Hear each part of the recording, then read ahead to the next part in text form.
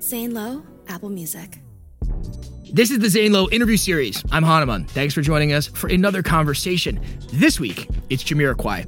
Jamiroquai emerged in the early 90s on both sides of the pond thanks to his breakout single, Virtual Insanity. The single made him a household name and a mainstay of pretty much every 90s playlist you can consider. Now, over the past 2 decades, he has maintained a stranglehold on the future-leaning pop space on every continent on the planet ever since. Without further ado, Zane's conversation with Jamiroquai.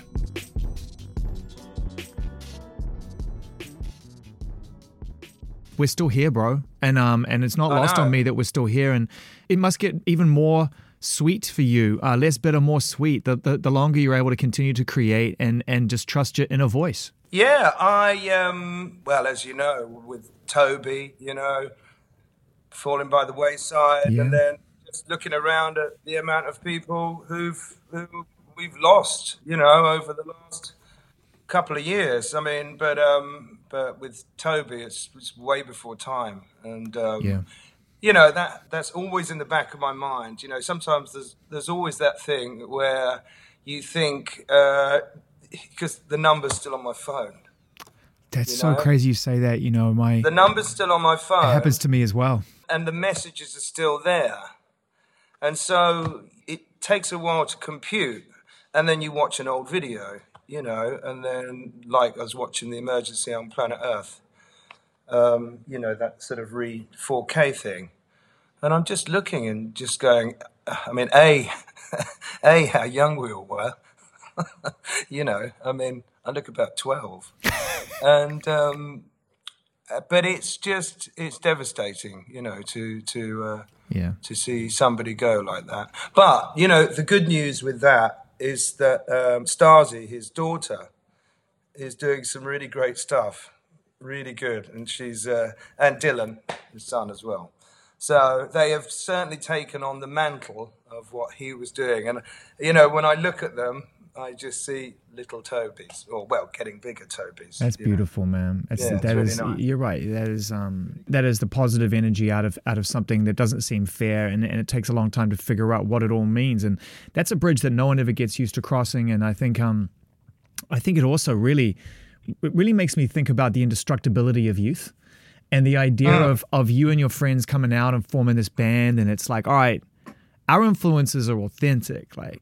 We're in the acid jazz vibe. Like that's our label. Yeah. We're just trying to like impress the people that impress us.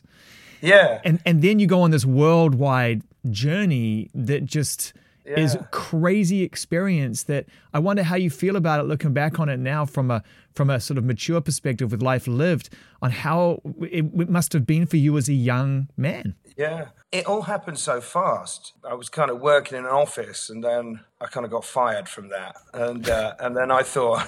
Why were you fired? I got to ask why you were fired. I mean, that's the obvious question. I think and this is deadly serious, I think it was, I used to sort of do market research, and you'd phone up and, various companies, one of them a well-known shaving company. And the guy I'm supposed to talk to was called Mr. Wanker, and it was one of those things where I think I was fired for cracking up. I just lost it, and it's a difficult thing to get your head around. And anyway, I'm sorry. I mean, I'm just putting it out there. No, and I mean, at the end of the day, it must be acknowledged that you are but a human being at that moment. Yeah, well, I mean, So anyway, then I thought to myself, I'm going to go back. Drum machine, keyboards, sitting in a tiny little, I was sitting in my mate's house. And I thought, right, I'm just going to throw everything at this. I'm going to throw everything at the music. Because I was going back and forth as well, up, and at those times, and I kind of knew the voice was there, and I could rap off like whole songs off the top of my head. And I just thought, I've got to do something with that. Then I had a mate of mine who used to do the very good friend of mine, Elam, another guy who's not with us. Mm. And we used to, and he had a load of old stuff, Elise's stuff. We used to sit up there, listen to records, Dexter Wantz or Life on Mars and rare 12-inch stuff and good old funk and good proper hip-hop and stuff. This is back in the day. In the end, then he was doing the covers for Street Sounds. The Street Sounds did a whole range of Morgan Khan and the Street Sounds Morgan comps. Khan, Yeah, that's correct. And Morgan Khan heard my voice and then said, "I want to sign this guy." Wasn't he a notorious shitter?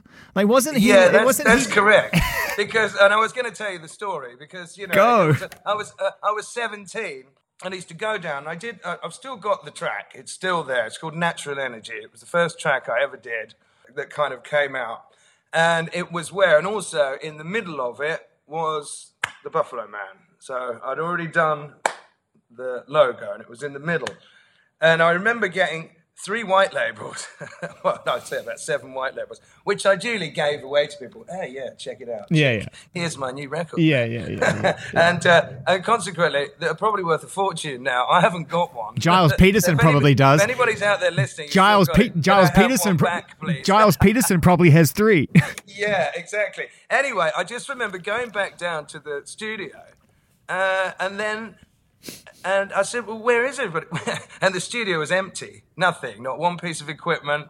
You know when you go into an old office that's been cleared out, and there's always just a pen, a roll of old sort of sellotape, couple of cables out of the wall, a sort of a slipper that's been left or something, and also those 80s sort of beige blinds that are a bit on the chains that are a bit screwed up, and that was all that was in there. And I said, "Where is he?"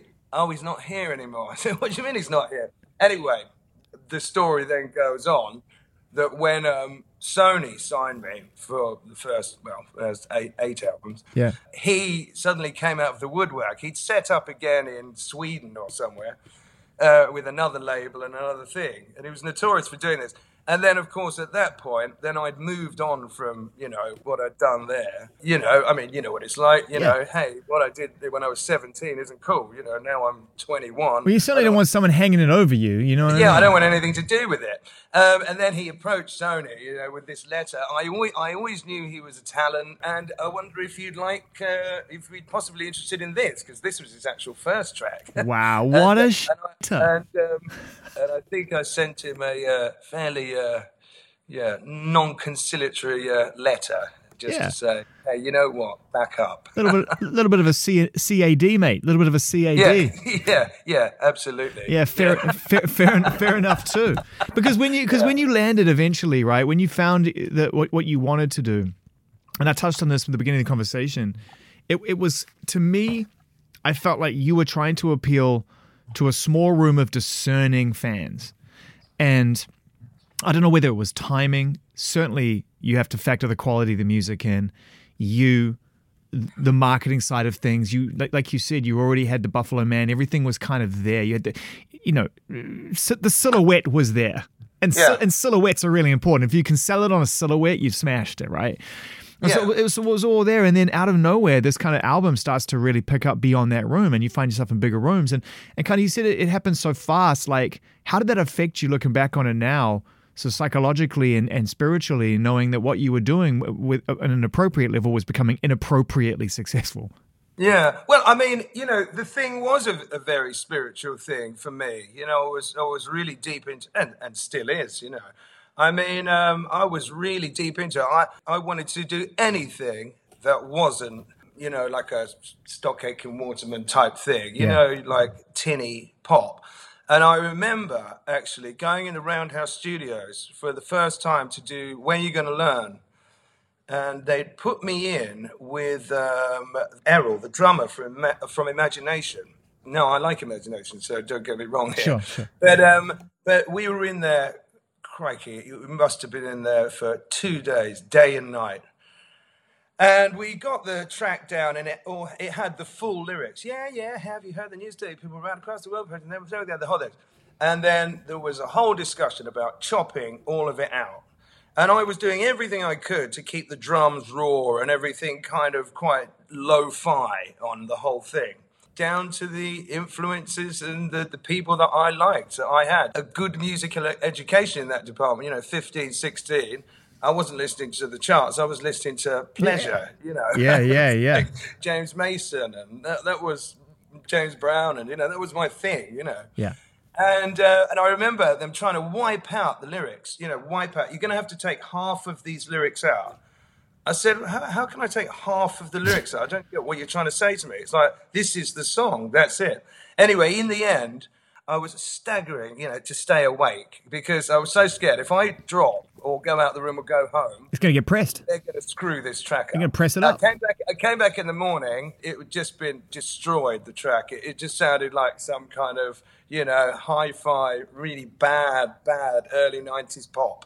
And I was just furious. I threw it all out, threw everybody out, take it back to where it was, Yeah, rightfully so. I have found the whole thing a bit of a battle. And, I also, I'm aware that the music that we do has not been a mainstream thing. I've probably been, a more difficult customer when it comes to the thing of people saying, hey, why didn't you do this? And I've been very strict on what I want to do. I want to do it this way. But Jay, is that in your nature, or is part of that learner behavior based on the experiences you had at a really formative time as an artist where someone says, I want to rip out half your song?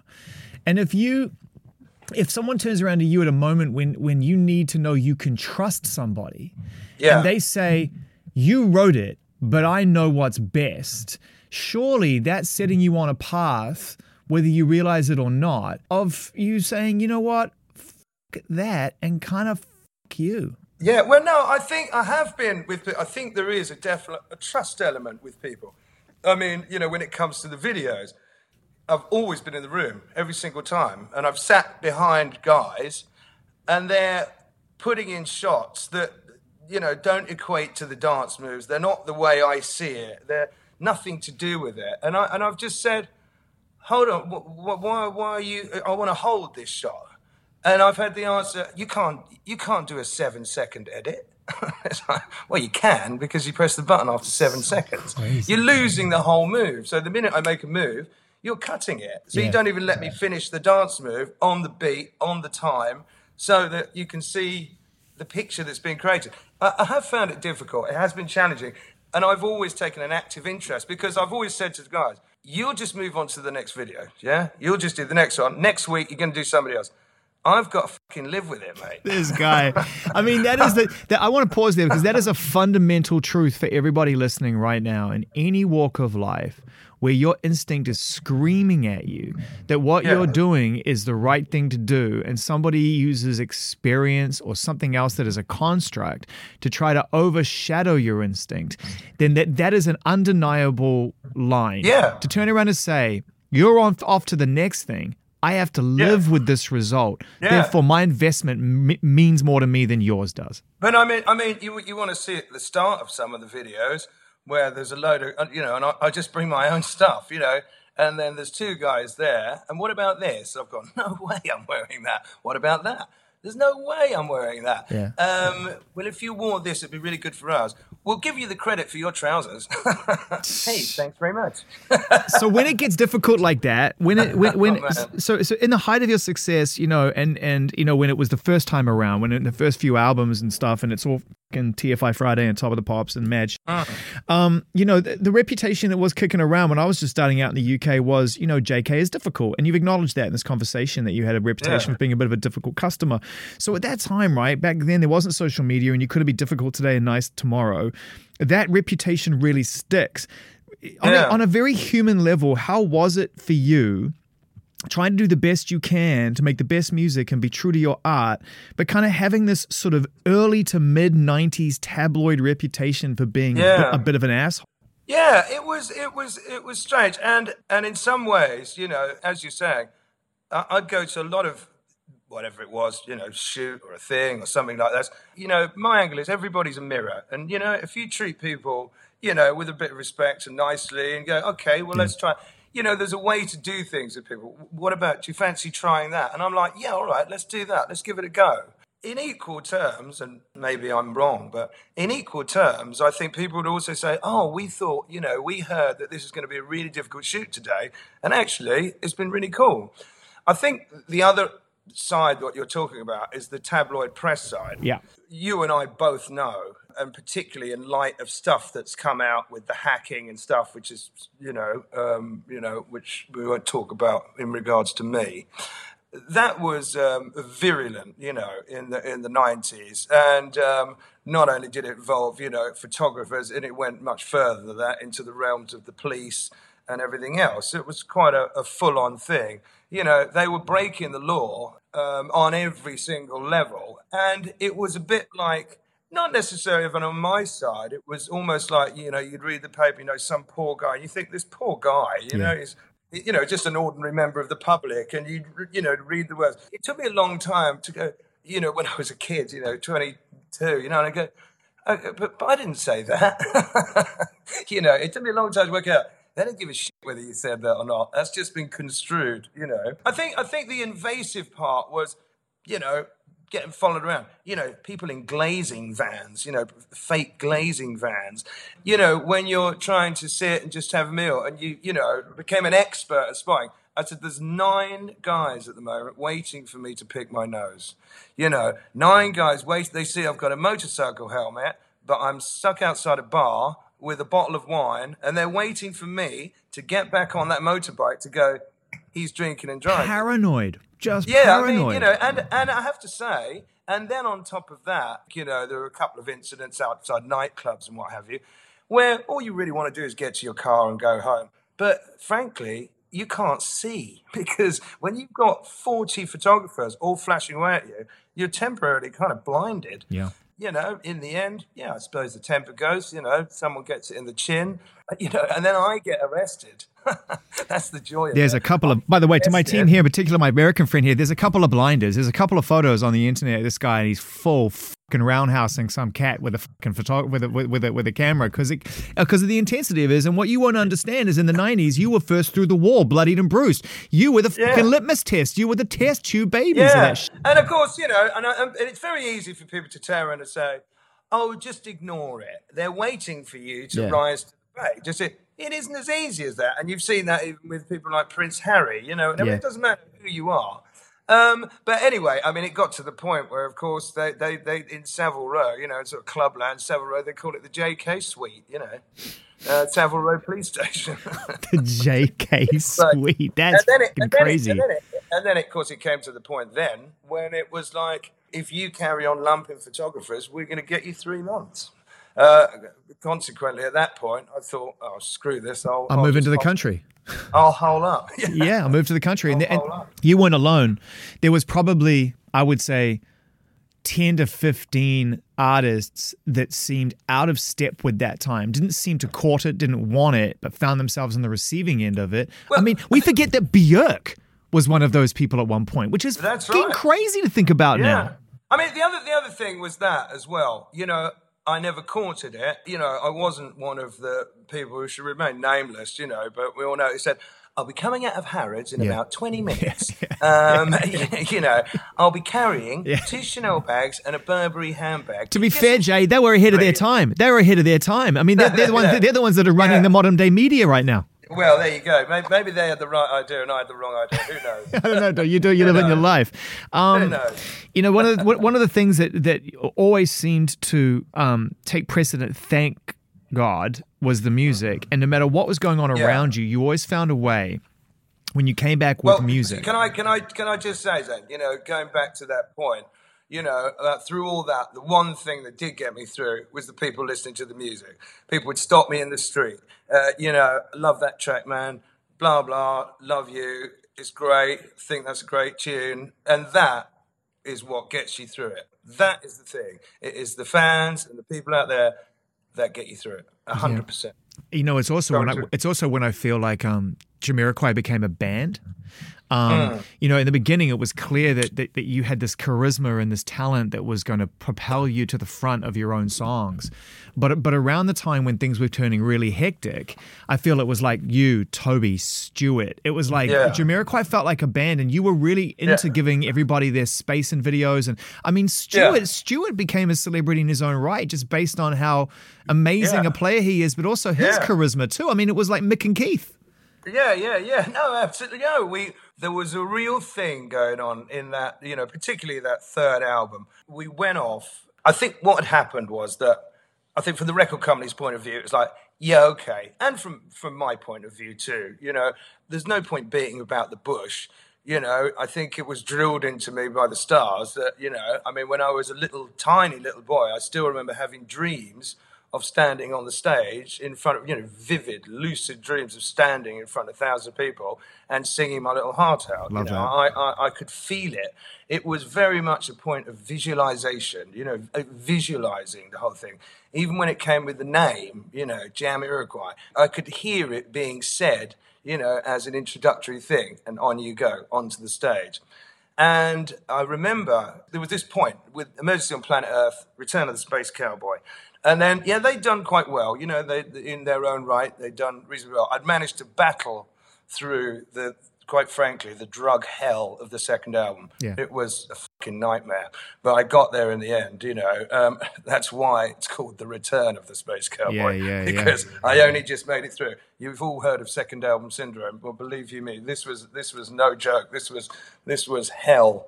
But we made it through. That was that. But then there came this point where it was like, there was a need for an upgrade, There was a kind of, I could sense there was a need from the record company. There was an upgrade in me, my style, what it was all about and everything. And I was happy to kind of embrace that. To pull away, if you like, from the the early acid jazz days, little guy in a woolly hat, which quite frankly I'm happy to go back to now. But well, not just that, bro, but Junior's out there and he's 100% bringing it back and putting it on the catwalk, bro. You know that. There you go. I must say, I did just before I get that, I did laugh at the little the Ukrainian Eurovision Song Contest guy in the pink hat, and I thought, Christ, that's me. Yeah, I know. And it's me in 1993. It's just such a visceral image. That's why, because people they know it. But going back, then there was this jump, and there was this. We were all in. Going back to what we were talking about with me and Derek and Toby and Charlotte and Stuart, we had this first residential studio, which was very different for us. And we felt, how can I put it? We felt like, hey, we're in a residential studio. We've arrived. They've obviously got faith in us. It was a brilliant time. That whole thing, I've got very fond memories of that whole period. It was just, go in the studio, do our stuff up till 2 a.m, play the PlayStation till 3 o'clock, everybody get 2 hours kip, go back downstairs. What was the track list last night? Let's hear it again. Frantic scribbling on paper and little riffs and change this, change that. Really great time. Yeah, and I remember that I had a Muse house in London, and Toby and I had started, on Virtual Insanity, and there was a neighbour next door who used to complain. She goes, I really do protest that you're playing music after 6. I said, well, we're trying to keep it down, It's not like we're really thumping away at it, Anyway, but we scattered out the bare bones of Virtual Insanity. Futures made of, and bang, and then we didn't pull the track out. And I remember, which I've mentioned before, we played Cosmic Girl, and there was a big, there's a hubbub, all the record company guys, the honchos, really. Yeah. And the comment that I'll never forget that came through, they went, I said, what do you think? Single? Well, we think it might do well in the gay clubs. Is that the line? Yeah, that was the line. But and then eventually, we played Virtual, which we kind of put on the back burner. It was one of those. It was a Toto Africa moment. Yeah. It's just the B-side. And they went, I think you've cracked it. This is it. This is the single.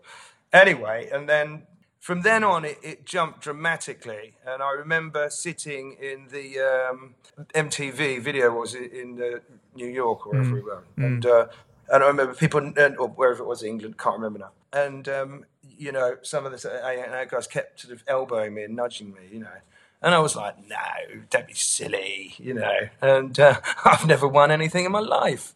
And then when they announced it, and I just thought, yeah, that's a proper thing. I think the exposure from there, it went ballistic then. I remember exactly where I was. And I remember it was one of those moments where we were all fans because we were listening to that stuff. We were all into acid jazz and talking loud, and We thought, we thought young James Lavelle was going to change the world, and he did, and all that sort of stuff, And we were just obsessive disciples of that kind of West London, sort of scene. And so we were big fans of your band, even through the early success. We were like, they're real deal. In New Zealand, everyone was really big into Jamiroquai, that.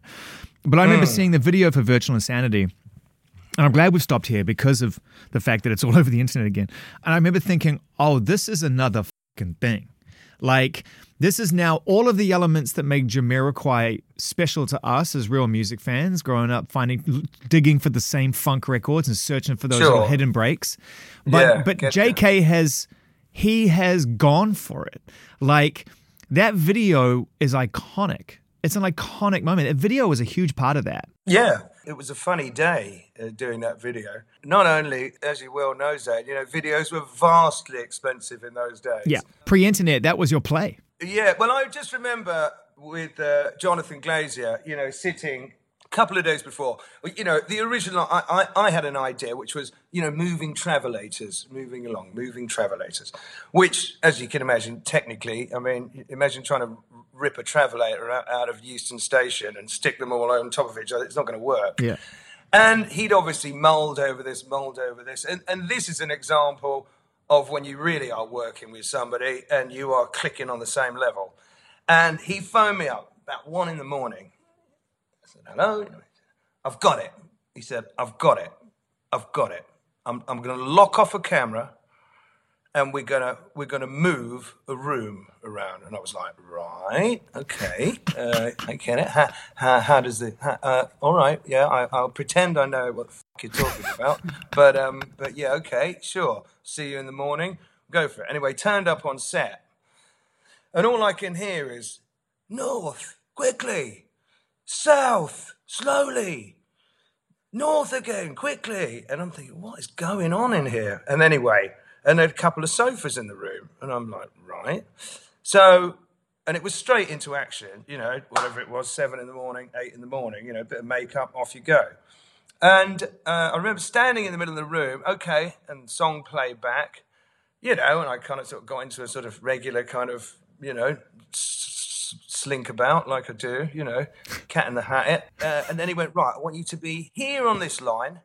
And over there on that line, this next line. And I'm looking at the room and I'm going, what, you want me to sing this line here? How do I get there by the time I'm singing this line? Anyway, I said, let me look behind the camera, see what on earth you're talking about. And as soon as I looked behind the camera, I went, oh, I get it. I see what's going on here. And from then on, the magic happened. Apart from, I might add, it was only 4 shots, that video. I never quite understood the crow. What the fuck is the crow doing here? But anyway, never mind. And the other thing was all the blood coming out the walls. Now, on the last shot, also, there was a continuity problem because I picked up the wrong fleece, which was a slightly lighter blue than the fleece I'd used. You fucking nightmare. He hasn't got enough to figure out with his fucking crow and his bleeding walls and his moving floors. Here you are showing up. The point was, Zane, that once the walls started to bleed, that was fucking it. It was like there's no mopping up the blood. Can we take that shot again? You're in, and that's it. It's it was like one of those things where we're in for the penny and for the pound. Let's hope it works. But how did it work? I mean, I'm sure it's been talked about before, but I've never heard the story. How does the floor move? Not just front and back. I see how Junior Watanabe did it, but you went left, right, and almost circular. Well, of course, we had a collaboration with Mr. Watanabe, so that was cool. I said to them, sure, if you want to go ahead with this range, we ummed and ahed over it, and I was happy to let him go ahead and do that. And I think what they did was really, really, really good. And I got immediately, I got a phalanx of phone calls saying, have you seen this thing? This is amazing, So I was happy about that. How it's done is that if you like, the sofas are screwed into the wall. So they go along with the wall. And at any given point, suddenly they're quickly unscrewed. The whole room is on wheels. So as you unscrew the sofa, suddenly the sofa looks like it's moving, but it's not. The whole thing is the room moving. And I still get asked this just time and time again. And it's just hard to explain. It's the room that's moving, not the floor. And then, of course, I still don't fucking get it. And this is what's amazing about this idea. I still can't get my head around it. I know, but hey, you know what? You really know you've made it in this business when about 6 months later you see an advert for DFS furniture and they're doing the same thing. Some couch. You fucking know you've made it then, mate. Brown couch is moving around the room. You're like my fucking award-winning masterpiece ideas now just hawking some shitty fucking couch. You know when it ends, 30% down, nothing to pay till December. You know you've made it there. You gotta love, man, and particularly you gotta love British television, man. You gotta love the British ad industry, right? They'll fucking jack anything. Quite funny. But anyway, after that, a whirlwind around the world, just great crowds, and as a band, we're on top form. I mean, it was like, it was fairly heavy as well. There were heady days. There was, let's just say there was a lot of jazz cigarette smoking. Yeah, bet. Well, but hang on. That's an interesting place to stop, because you were one of the first artists to come out there. I mean, in America it was Cypress Hill, Dre and Snoop. In the UK it was you. You were like making no bones about it, mate. You were like right at the beginning. You were like, it's the return of the space cowboy, man. Chiba, let's go deeper. Good vibes on. I mean, it was like you were very upfront about that. It was, well, you know what? It was very much a West London culture thing, the bits of West London in my what I call my lean years, Ladbroke Grove, Acton, Shepherd's Bush. That was, it was just a day-to-day running. That's how it went down. Yeah, have things changed? My gosh, now you can't go 5 feet in Los Angeles without a billboard. Now I've got to run 7.5 kilometers every day just to get on the stage. Different fucking world. You know what's funny though, man, is that when I remember when Stuart left. I don't know why. Looking back on it now, it's kind of crazy, but it felt like the band was breaking up. I think because you two were just such a great on camera. It was like such a fucking charismatic vibe, right? And it was like, oh man, okay, bass player's gone. That's a fundamental shift. And then you just kept moving forward. And I remember when Deeper came out, Deeper Underground, and it was like, oh, okay. Like, this is another thing altogether. There's a toughness to this. There's a sense of urgency. There's a fight in here. And a lot of that spirituality that had been the cornerstone of everything Jamiroquai, that kind of like, okay, let me sit back on this fucking shitty couch that I bought because they advertised it in a virtual insanity fucking advertisement. And I'm going to smoke my weed and I'm going to fucking meditate, was like, no, I'm going to come out swinging a bit. It was a great opportunity. I mean, we've done a fair few bits of stuff in film. I remember bumping into Gwyneth Paltrow, and I was sat there, having a beer on the King's Road, and she where most people would leap up, and she went, "Jay?" And I went, "Yeah." She went, "Jay?" I went, "Yeah, sorry, can I help you?" "Jay, it's Gwyneth, it's me." "Oh, hi, Gwyneth, yeah, hi." And anyway, but I remember that going in sliding doors. And then we did Toby and I did a really wicked thing, which is, not really known. It was for a film. It was an animated film quite late on called Titan AE. And it was a track called Everybody's Going to the Moon. And you never see it, you never hear it about. This is one of my bugbears. That in fact, and I did listen back to pretty much all of the albums back to back, not that long ago, partly to see what we're going to put in in gigs, in new sets and stuff like that, because keeping the same old set is aggravating for me. It's not as boring, but from our point of view, I'm always like, hold on a minute, we can do better than this. You're just churning it out now. There needs to be, in my mind, some kind of quite visible sort of creative renewal. Yeah, it needs to get me into a visible mental state to go, now that was a hard day's work at that, but look what we've got at the end of it, and so listening back to all the little tracks in these albums that aren't Virtual Space Cowboy, Loveful, whatever you like, Deeper, etc., And then you realise there's a fair old body of stuff, and particularly like Space Cowboy. I mean, in fact, I listened to Automaton, for the first time. Great album. The one thing I'll say, Zane, is that for me, obviously, we're in the studio, so every track that you hear, I must have listened to it 250 times before anyone even gets to hear it, because it's just round and round, back and forth all the time. And so when the album comes out, it's a bit like I don't know. It's a bit like a brand new egg. It's just a bit too shiny for me. I can't really listen to it. It doesn't compute. All I can ever do is pick out the mistakes. Go, oh God, why did they do that? Why didn't we do this? And then 5 years down the line, I can listen to it again, and my ears have switched off to it, and I can then turn around and go, hey, it's not so bad. And at the time, I was kind of like, is this album okay? Yeah, Now I think Rock Dust Light Star's a good album. I think they've all got their little moments. Hey, again, not everybody's, as Bob Marley said, you can't please all the people all the time, Yeah, but here you are, and you're finding a way to celebrate the legacy that you've hard earned and we've, appreciated all the way through. Paying respects to these albums, and giving us these kind of beautiful anniversary editions. And then you also, it's like we're only sort of 4 or 5 years on from the last album, which saw you tour. I saw you on the side of a road on the way to Coachella when I went up there and just kind of like totally got inside your personal space. And hey, and that was the other great thing. And if I could shout him out, Tyler, the creator. He came to both of it, and we've hung out a couple of times when he's been in London. What a wicked guy. You didn't know, because I said to you, did you see what Tyler said? And you were just like, no. And I was like, look at this. And you were like, that's cool. Not only Tyler, also the internet, who've got the Buffalo Man tattooed like on all of them. It's just like manic. And they told me that they did some interview with, it was definitely, I guess, one of the music magazines that doesn't particularly favour me much, And they went, so, who's your influence? And they went, Jamiroquai, man, all day long. And she was like, what? You're kidding? What, the Prat in the Hat? And they were like, don't you say that about him. Don't you say that about him. Yeah, right. Yeah, right. And, Tyler, wicked guy. And we sat down and we listened to all sorts of stuff, from punk, rock, jazz. Everything. He really has got his head out there. He's a super guy.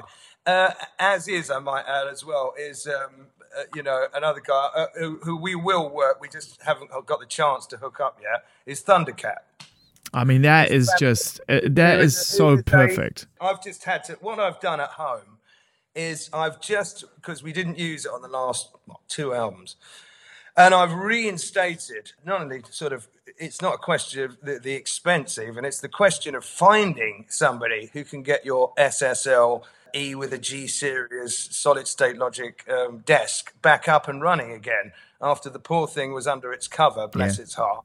And I was thinking to myself, hold on a minute, sure, do the Pro Tools, that's great, in conjunction with, but, Pro Tools, featuring Mr. SSL, Mr. Solid State Logic, because it's just something so organic about it, At one point, I was going to get rid of the desk. Nobody uses them anymore. I remember somebody saying to me, yeah, you probably get about $5,000 for that, mate. No. And I was like, you know what? That is an old French, lovely desk. I don't want to get rid of it. No, and it's integral to the sound of what you make. That space is a part of what you do, and you just sacrifice space with technology. You do. Well, I think the space we got at home now, we've sort of rejigged up the studio.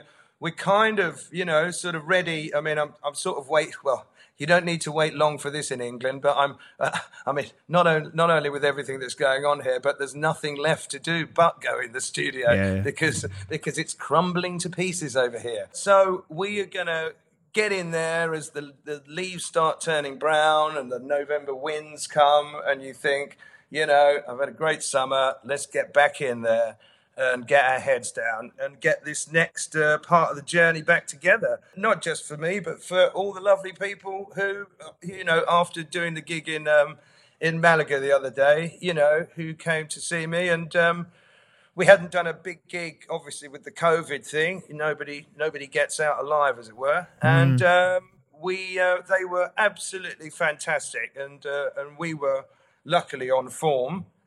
Realised that we could still, deliver, And they were amazing. So, and they'd come a long way from all over Europe to come and see me. So a big thank you to all of those people, and that's what keeps you going. You owe it to them to give them some good quality, the best you can do, the best stuff you can do.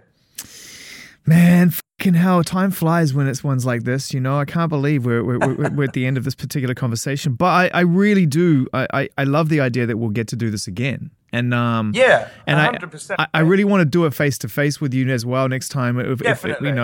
Even if I come your way, Well, I mean, the other part of that thing. I mean, a lot of these people that I really would like to work with. I've got to a point now, where I want to stretch out my hands and and give myself over to somebody else. I mean, there's a French band called L'Impératrice, who I think are absolutely fantastic. And I'd kill to do a thing with Dua one day, because I just think we could make some magic one day. The kind of stuff that we do, it's kind of like, it's pretty on the same kind of level.